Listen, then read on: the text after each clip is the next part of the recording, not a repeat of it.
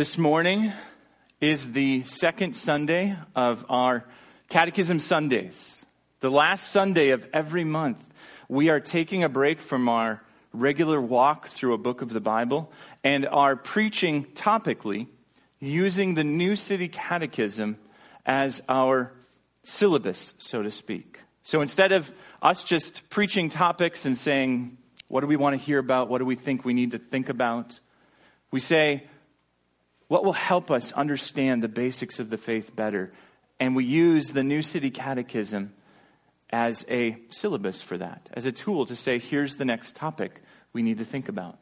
So this morning, we are going to be on the second question, but I want to remind you a few things first. I want to remind you that the goals for these sermons are not to preach the catechism text. Right? The catechism itself is not our scriptures. We preach God's word. He has given us his word and his scriptures. The catechisms are summaries of what God has given us. And so our goal in preaching these sermons is for you to be able to see that these summaries that we have are faithful summaries of what the scripture teaches the answer to the question is. Right? We saw that last month when we looked at the question, what is our only hope in life and death? And we saw the scripture give testimony to this answer, that our hope is that we belong to God and to our Savior, Christ Jesus. The first goal then is to show that this is a faithful summary of Scripture's teaching, but we don't just want to stop there. We want to also say, what does it mean and why is it important? The second goal is to help us hear and apply this summary as relevant to our life in Christ Jesus. So that's what we're going to aim for this morning as we go through. I'm going to take a page from Brother Charlie's book and try to use slides this morning. One of the things I mentioned last time is this is new to me, preaching this way.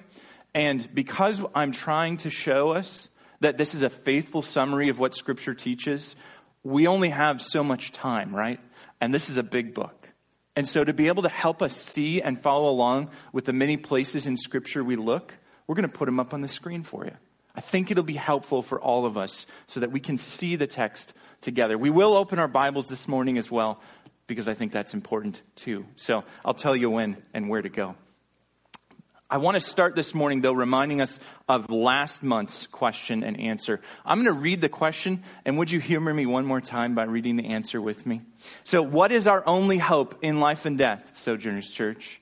That we are not our own, but belong, body and soul, both in life and death, to God and to our Savior, Jesus Christ. As we look at this and we think about our hope, it's really easy to just kind of be zeroed right into those words, Jesus Christ, right? We love singing and talking and reading about Christ. And rightly we should, because the entire testimony of Scripture points to and culminates in Christ Jesus. It is right and good that our eyes and our thoughts are drawn there when we think about our hope. But we can so easily and quickly skip over that our hope is that we are not our own, but belong, body and soul, both in life and death, to God and to our Savior, Jesus Christ. We can skip over God, not because we don't think God is important, but because we can end up assuming that we know what we're talking about when we say God. We can end up assuming that the idea of God is self-explanatory. And friends, that would be a massive mistake.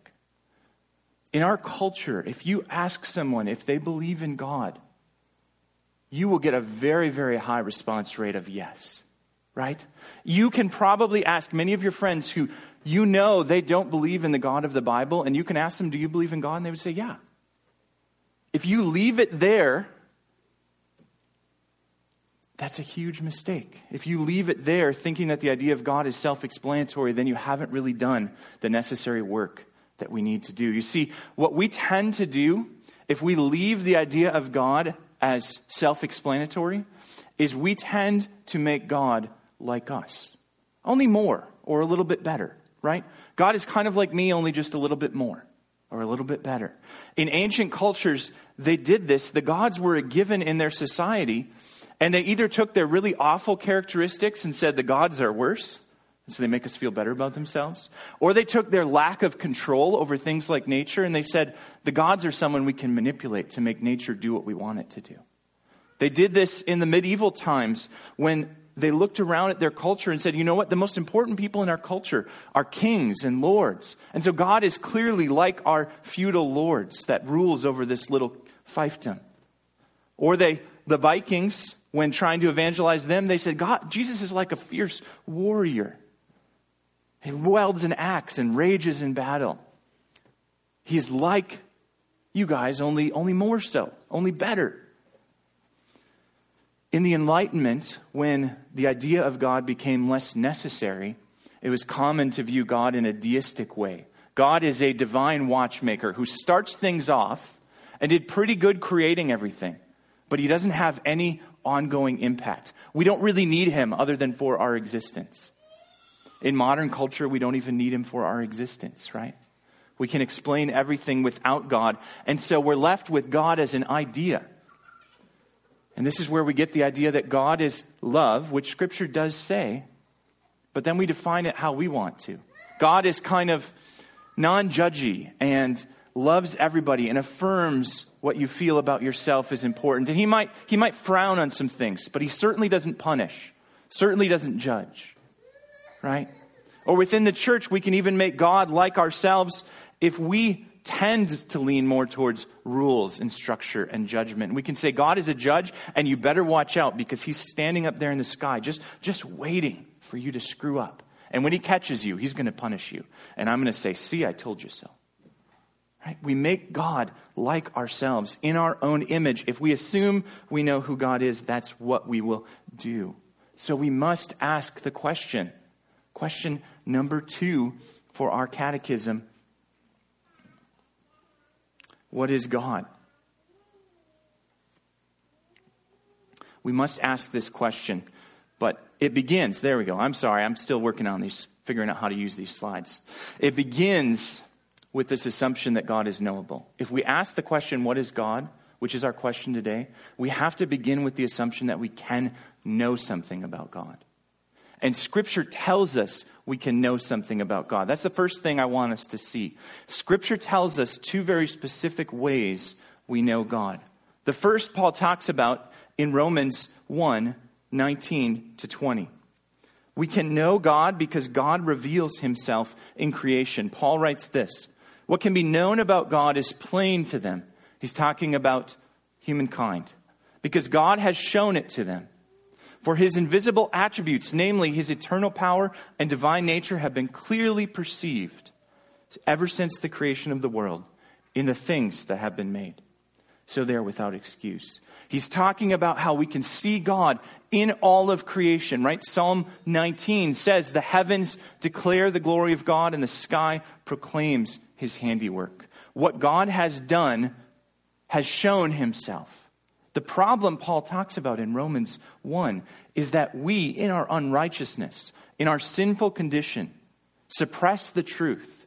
You see, what can be known about God is plain because God has shown it, but we are sinners. And so we misinterpret that revelation. We look at creation and conclude something about God other than what God intends. Or we look at God's works throughout history and conclude something other than what God intends, because sin distorts our understanding of God. This is why it is so important that God does not leave us to the creation alone to understand who he is. Creation alone is general revelation. It shows all of God, but God gives us special revelation. In what he speaks, God also shows us who he is. This is why 2 Timothy 3:16-17 is so important. Paul writes this, all Scripture is breathed out by God and profitable for teaching, for reproof, for correction, and for training in righteousness, that the man of God may be complete, equipped for every good work. You see, God speaks through his word and tells us how to interpret creation, how to interpret his works. God tells us what he means for us to know about these things. So when we look at the question, what is God, and we try to answer it, We look at those two kinds of places God has revealed himself. In his works, which is called general revelation, and in his word, where he has explicitly told us, which is called special revelation. So as we look through this question, what is God? And as we look at the answer today, we'll use that as our structure. We'll look at the works of God, or what God does, and the word of God, or what God speaks. We'll see as we look at this that his works and his word both reveal him in the way this question is answered. Right? Let's look at the question one more time. Read the answer with me after I ask the question, please. What is God, Sojourners Church? God is the creator and sustainer of everyone and everything. He is eternal, infinite, and unchangeable in his power and perfection, goodness and glory, wisdom, justice, and truth. Nothing happens except through him and by his will. As we go through our scriptures today, we will see that God's works and God's word testify to this reality. We're going to start looking at what God does. You see that in the answer to the question at the top and bottom of the question, right? God is the creator and sustainer of everyone and everything. This is what he does. It's who he is, yes, but it's also things that he does. Actions, right? Nothing happens except through him and by his will. That's where we're going to start this morning. Scripture testifies that God creates, right? This is very familiar to us. The Bible starts in the beginning. God created the heavens and the earth. All throughout Scripture, God is referred to as the creator, isn't he? And all throughout Scripture, but most clearly and most specifically, we see that not only does God create and set things in motion, but he sustains. Hebrews 1:3, talking about Christ, who is the image of God, says this: he is the radiance of the glory of God and the exact imprint of his nature, and he upholds the universe by the word of his power. The universe, everything possible, right? Everything and everyone in the universe is upheld or sustained by the word of Jesus Christ, by his continual sustaining. I want us to see those things in a bigger portion of Scripture. So I want you to grab your Bible and open up to Psalm 104. Open up to Psalm 104 this morning.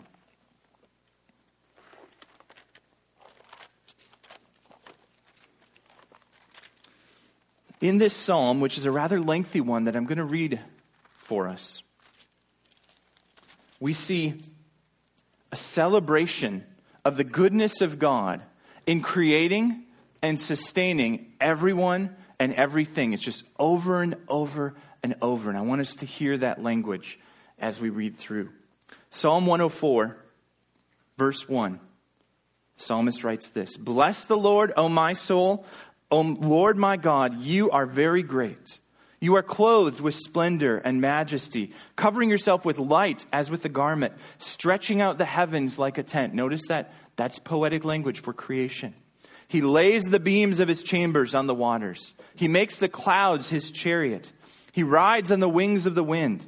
He makes his messengers winds, his ministers a flaming fire. He set the earth on its foundations. Again, God is creator, so that it should never be moved. You covered it with the deep as with a garment. The waters stood above the mountains. At your rebuke they fled. At the sound of your thunder they took flight. The mountains rose and the valleys sank down to the place that you appointed for them. You set a boundary that they may not pass, so that they might not again cover the earth. You make springs gush forth in the valleys. They flow between the hills. Notice the sustaining language here. They give drink to every beast of the field. The wild donkeys quench their thirst. Beside them the birds of the heavens dwell. They sing among the branches. From your lofty abode you water the mountains. The earth is satisfied with the fruit of your work. God is not only creator, but sustainer. You cause the grass to grow for the livestock and plants for man to cultivate, that he may bring forth food from the earth and wine to gladden the heart of man, oil to make his face shine, and bread to strengthen man's heart. The trees of the Lord are watered abundantly, the cedars of Lebanon that he planted. In them the birds build their nests. The stork has her home in the fir trees. The high mountains are for the wild goats. The rocks are a refuge for the rock badgers. He made the moon to mark the seasons, and the sun knows its time for setting. You made the darkness, and it is night, when all the beasts of the forest creep about. The young lions roar for their prey, seeking their food from who? From God. When the sun rises, they steal away and lie down in their dens. Man goes out to his work and to his labor until the evening. O Lord, how manifold are your works. In wisdom you have made them all. The earth is full of your creatures. Here is the sea, great and wide, which teems with creatures innumerable, living things both small and great. There go the ships and Leviathan, which you formed to play in it. These all look to you. God is sustainer. These all look to you to give them their food in due season. When you give it to them, they gather it up. When you open your hand, they are filled with good things. When you hide your face, they are dismayed. When you take away their breath, they die and return to their dust. When you send forth your spirit, they are created, and you renew the face of the ground. May the glory of the Lord endure forever. May the Lord rejoice in his works. Who looks on the earth and it trembles, who touches the mountains and they smoke. I will sing to the Lord as long as I live. I will sing praise to my God while I have my being. May my meditation be pleasing to him, for I rejoice in the Lord. Let sinners be consumed from the earth, and let the wicked be no more. Bless the Lord, O my soul. Praise the Lord. Right? A beautiful meditation on God as creator and sustainer. You cannot look at a single corner of this world and not come up with the same thing the psalmist said, right? God has given to all and sustains all. This is the testimony of God's works in Scripture. Not only does God create and sustain, God is the creator and sustainer of everyone and everything, but the answer to the question, what is God, ends with this phrase, nothing happens except through him and by his will. And that's an important phrase in answer to who is God. Because not only, and you saw it in the psalm, not only does he create all of this, and not only does he give, but if he withdraws his hand or withdraws his breath, he takes away, right? He governs all things. Jesus, reflecting on this with his disciples, encouraging them in the real danger that they were facing, says this about God's governance of all things. Matthew 10, 28-31. Do not fear those who kill the body but cannot kill the soul. Rather, fear him who can destroy both soul and body in hell. Then he looks to nature and he gives this example. Are not 2 sparrows sold for a penny? And not one of them will fall to the ground apart from your Father. But even the hairs of your head are numbered. Fear not, therefore. You are of more value than many sparrows. Jesus is saying that not one of those sparrows is bought and sold or dies apart from the will of the Father at work. And he's encouraging his disciples to say, nothing comes upon you except that which the Father has willed to come upon you. Except that which the Father governs. We're going to use that governing language to describe what is commonly known as God's providence. God sustaining everyone and everything in existence. If Jesus withdraws his hand from you, you will cease to exist. And God governing all things according to the purpose of his will. That combines together to form this idea of what's called God's providence. I want you to know what our church believes about God's providence according to our elder affirmation of faith. This is from Article 3, Section 2 on God's providence that says this. We believe that God upholds and governs all things, from galaxies to subatomic particles, from the forces of nature to the movements of nations, and from the public plans of politicians to the secret acts of solitary persons, all in accord with his eternal, all-wise purposes to glorify himself, yet in such a way that he never sins.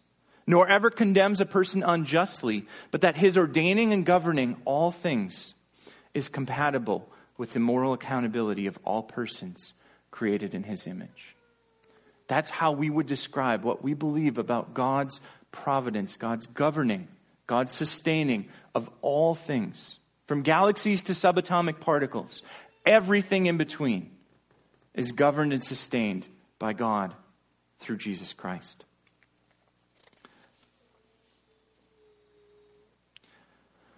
Friends, God does this, his governing and sustaining of all things, and his creating, as was alluded to in that definition, for the purposes of his glory, so that he might be known. And I want us to see that what we see in Scripture is this testimony that God does these things so that we would know him. Not just because they're good to do, but he does them purposefully for you and I to come to know who he is so that we can answer the question, what is God? There's a couple places in Exodus I want us to see this. As the story of Exodus goes on, there's this repeated refrain that they may know that I am the Lord, or something along those lines. And we see that in a couple places here on the screen, right? In Exodus 6:6-7, as God is talking about what he will do and telling Moses what to say, he says this, "Say therefore to the people of Israel, I am the Lord, and I will bring you out from under the burdens of the Egyptians, and I will deliver you from slavery to them. And I will redeem you with an outstretched arm and with great acts of judgment. I will take you to be my people, and I will be your God, and you shall know that I am the Lord your God, who has brought you out from under the burdens of the Egyptians." In other words, everything that God is going to do in bringing his people Israel out of slavery in Egypt is for the sake of them knowing that he is the Lord their God. That refrain repeats throughout the Old Testament. I'm the Lord your God who brought you out of the land of Egypt. He points back to that and says, this is how you know me, and this is how you know what I am like. Not only for God's people, though, for God's enemies too. When he's talking to Pharaoh, he says this in Exodus 7:5, "The Egyptians shall know that I am the Lord when I stretch out my hand against Egypt and bring out the people of Israel from among them." In other words, as I stretch out my hand and as these plagues fall on Egypt, I will show that I am the Lord God. I will show that I am perfect in justice, that I am rescuing my people purposefully, that I govern and sustain all things. And in the wilderness, when God's people rebel against him and he meets them with the quail that they wanted, makes it rain down on them, it's actually a judgment on them because they're not going to like it. And he says, even in his judgment, it's so that they shall know that he's the Lord their God. He says, I've heard the grumbling, Exodus 16:12. I've heard the grumbling of the people of Israel. Say to them, at twilight you shall eat meat, and in the morning you shall be filled with bread. Then you shall know that I am the Lord your God. He's meeting their need, but what happens is this quail rains down, and they don't like it. And they say, this is not good for us. They eat and they become bitter. But they know that he is the Lord their God. All through the wilderness wanderings, God's people learn that lesson. God acts to show them who he is. See, this is important because we observe God's actions. We see what God does, and we're meant to read it and say, I know what God's like. But our observations of his actions are not enough to know him. We need his revelation in his word. The whole Bible, this scripture, is given to us as an exposition of God's actions. God didn't leave us with just the testimony of creation to testify to his creating and sustaining all things. He left us with a word to explain it, right? He gave us in his word an explanation of his character through his actions. As he creates and as he redeems, we see what he is like and how he reveals himself. So that's where we're going to turn to next. God reveals through what he says or how he speaks. He reveals in Scripture that he is eternal, infinite, and unchangeable. Look with me briefly at a few scriptures for that. In Revelation 1:8, God says this, I am the Alpha and Omega, says the Lord, who is and who was and who is to come. Notice there's no beginning. There's no ending. It's eternal from beginning to end. That's what Alpha and Omega is. But God was before, right? In the beginning, God created. He wasn't created. He created everything else that existed, but he has always existed. And he always will. He is eternal. He is infinite, as we see in Romans 11:33. Paul, as he's reflecting on God's wisdom, says this, oh, the depth of the riches and wisdom and knowledge of God. How unsearchable are his judgments, and how inscrutable his ways. They are so deep that you cannot search and find the end of them. That's what Paul is getting at. They are so wide that you cannot measure them. God's infiniteness is also found in his being in all places. The psalmist talks about in Psalm 139 that if he goes to the depths of Sheol, God is there. If he goes to the highest heavens, God is there. And there is nowhere he can go to escape from the presence of God. Because God is infinite. He cannot be measured as we think of measuring. Not only that, but God is unchangeable. In Malachi 3:6, he's talking to his people who have been faithless. And he says, for I, the Lord, do not change. Therefore, O children of Jacob, you are not consumed. He is not fickle and changeable based on his people. He is firm to his steadfast love and faithfulness, to his covenant with his people. And so he says, therefore you are not consumed, O Jacob, because I have made these promises to your forefathers. The Lord does not change. He is infinite and he is eternal.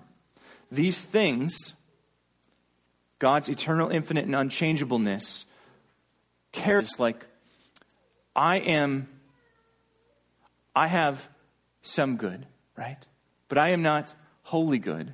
And my goodness could be measured if we could come up with a way to measure that. Or my power. I can measure some of my power concretely by how much I can lift, right?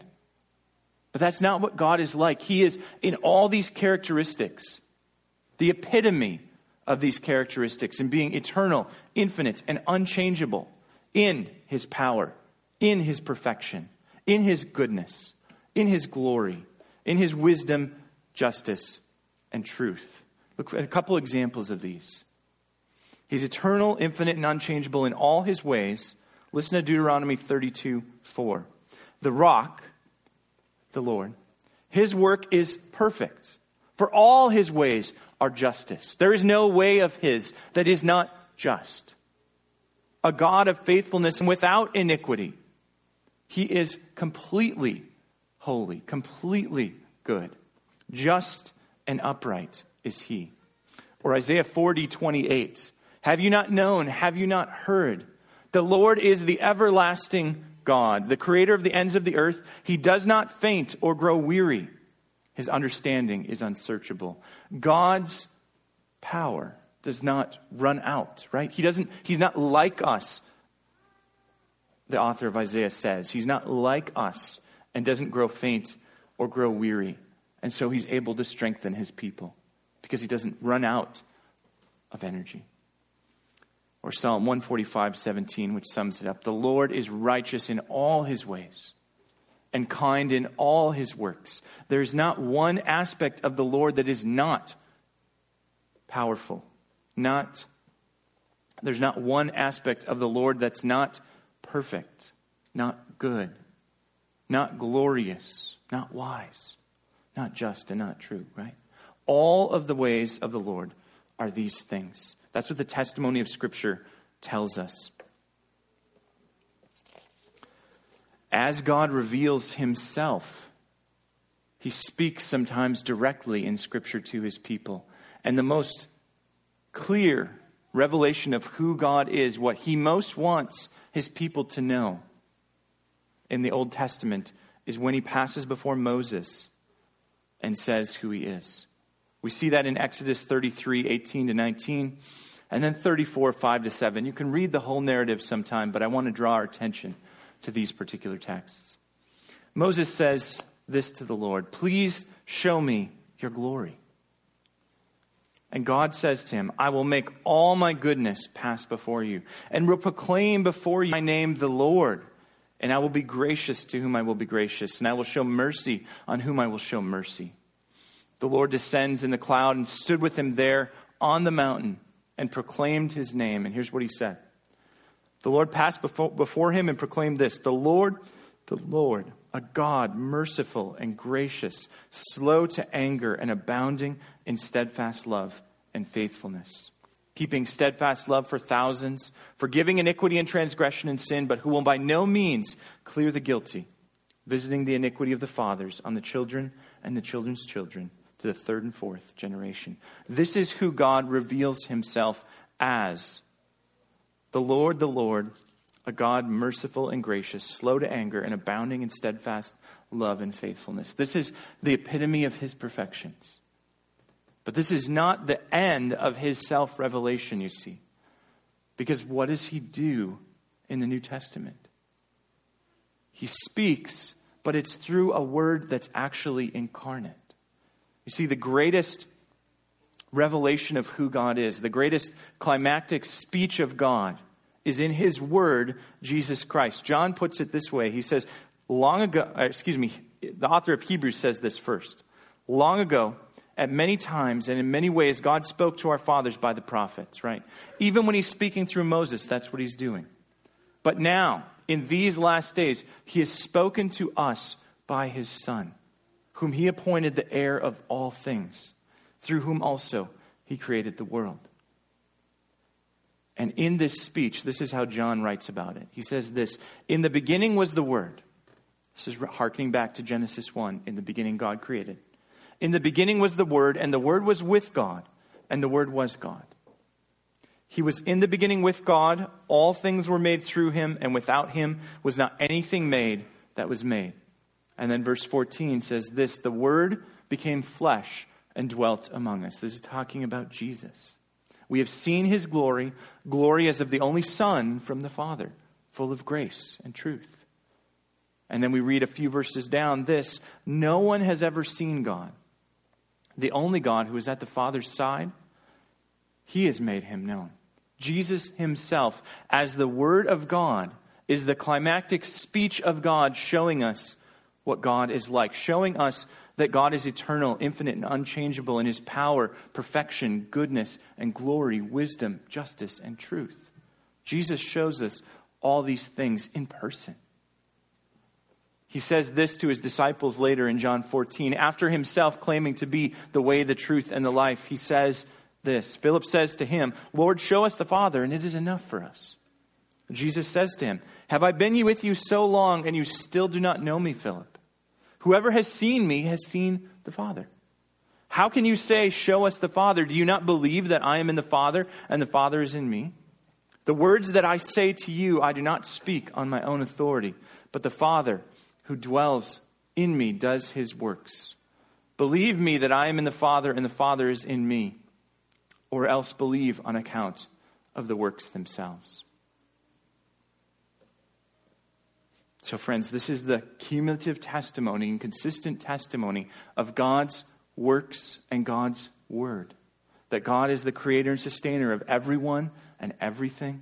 He is eternal, infinite, and unchangeable in his power, perfection, goodness, and glory, wisdom, justice, and truth. Nothing happens except through him and by his will.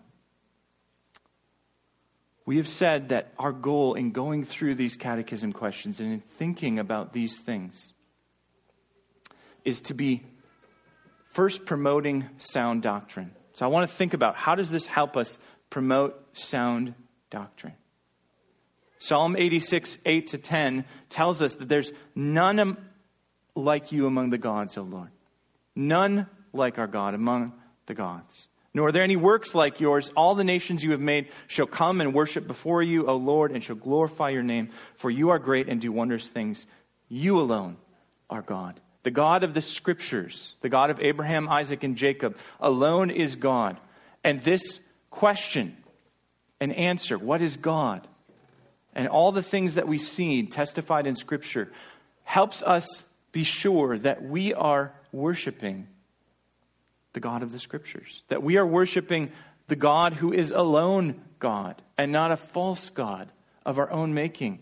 Not a false God that we've imagined in our head or heard from culture or created from what we see around us, right? The psalmist goes on to talk about how we should not assume that God is made of metal and that he is, or made of wood, or like other created things, but he is unique.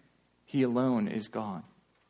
So it promotes sound doctrine to know this question and answer because it helps us know the true God and ensure that we are actually worshiping God. Not only that, but it promotes evangelism and discipleship. I want us to see, look at what Paul does when he's on the frontier doing evangelism in a pagan culture. In Athens, walking around, seeing all of their worship of false gods. Look where he goes. He says this, Luke records, Paul, standing in the middle of the Areopagus, said, "Men of Athens, I perceive that in every way you are very religious. For as I passed along and observed the objects of your worship, I found also an altar with this inscription, to the unknown God." So here's a nation full of false gods. And they even are so religious that they have a statue to the unknown God, just in case. Now look what Paul does. "What therefore you worship as unknown, this I proclaim to you, the God who made the world and everything in it." God is creator. "Being Lord of heaven and earth, does not live in temples made by man, nor is he served by human hands, as though he needed anything, since he himself gives to all mankind life and breath and everything." God is sustainer, right? God governs all things. "And he made from one man every nation of mankind to live on the face of the earth, having determined allotted periods and the boundaries of their dwelling place. Nothing happens except through him and by his will. That they should seek God and perhaps feel their way toward him and find him. Yet he's actually not far from each one of us, for in him we live and move and have our being, even as some of your own poets have said. For we are indeed his offspring. Being then God's offspring, we ought not to think that the divine being is like gold or silver or stone, an image formed by the art and imagination of man. The times of ignorance God overlooked, but now he commands all people everywhere to repent, because he has fixed a day on which he will judge the world in righteousness by a man whom he has appointed, and of this he has given assurance to all by raising him from the dead." Notice what Paul did. He goes, creator, sustainer, governor of all things, who has revealed himself climactically in his word, right? This man who's going to judge the world and who he raised from the dead, Jesus Christ. This helps us in our evangelism and our discipleship. These are foundational truths that you must know. And they give us things to talk with our kids about and things to talk with our friends and family about. Starting with God as creator and sustainer is a fine evangelistic method. It was good for Paul. It's good for us because we don't live in a culture that starts there. And lastly, to promote Christian culture. To answer the way that this catechism promotes Christian culture, I want to actually refer us to another catechism. This is the catechism that we almost did, but it's like 100 and some questions long and really complex and wordy in a lot of ways. And so it's a good catechism, the Orthodox catechism, but it's not the one we're doing. However, they have questions like this. What does this knowledge of the creation and providence of God profit us? What good does it do us to know these things? Listen to how they answer. That in adversity we may be patient, knowing that God is the creator and sustainer of everyone and everything, and that he is eternal, infinite, and unchangeable in all his ways, helps us be patient in the midst of turmoil, in the midst of adversity. That we may be patient, in adversity we may be patient, and thankful in prosperity, because every good thing comes from our Father. And have hereafter our chief hope reposed in God. In other words, that first question, what is our only hope in life and death? Because this is true of God and this is who God is, it is right to put our hope in him. That's what this is saying. Hereafter, our chief hope reposed in God, our most faithful Father. We can be sure that there is nothing which may withdraw us from his love. That's Romans 8, right? For so much as all creatures are so in his power that without his will, they are not able to not only to do anything, but not so much as once to move. Nothing happens except through him and by his will. So friends, what is God? God is the creator and sustainer of everyone and everything. He is eternal, infinite, and unchangeable in his power, perfection, goodness, and glory, wisdom, justice, and truth. And nothing happens except through him and by his will. And because that is true, we conclude with Lamentations 3:22-24, right? Because that is true, this is true of us. The steadfast love of the Lord never ceases. His mercies never come to an end. They are new every morning. Great, great indeed is his faithfulness. And so it is right for us to say, the Lord is my portion, says my soul. Therefore I will hope in him. Let's pray together.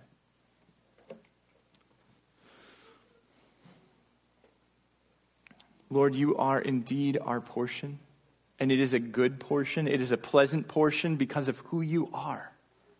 Who you've shown us that you are in all of your works, but especially in your Son, Jesus. God, I pray that you would help us remember that as much as you have revealed yourself to be in ways that we can see even in ourselves and in all of creation, you are also other. There is none like you. There is none of us who are perfect in all of our ways. There's none of us, and there's nothing and no one on this earth that we could possibly turn to that is like you. And so, Lord God, I pray that you would help us have our hope firmly anchored in you and in your Son, Jesus Christ. Would you even firm that anchor? Would you strengthen that faith now as we move to your table, we pray. Amen.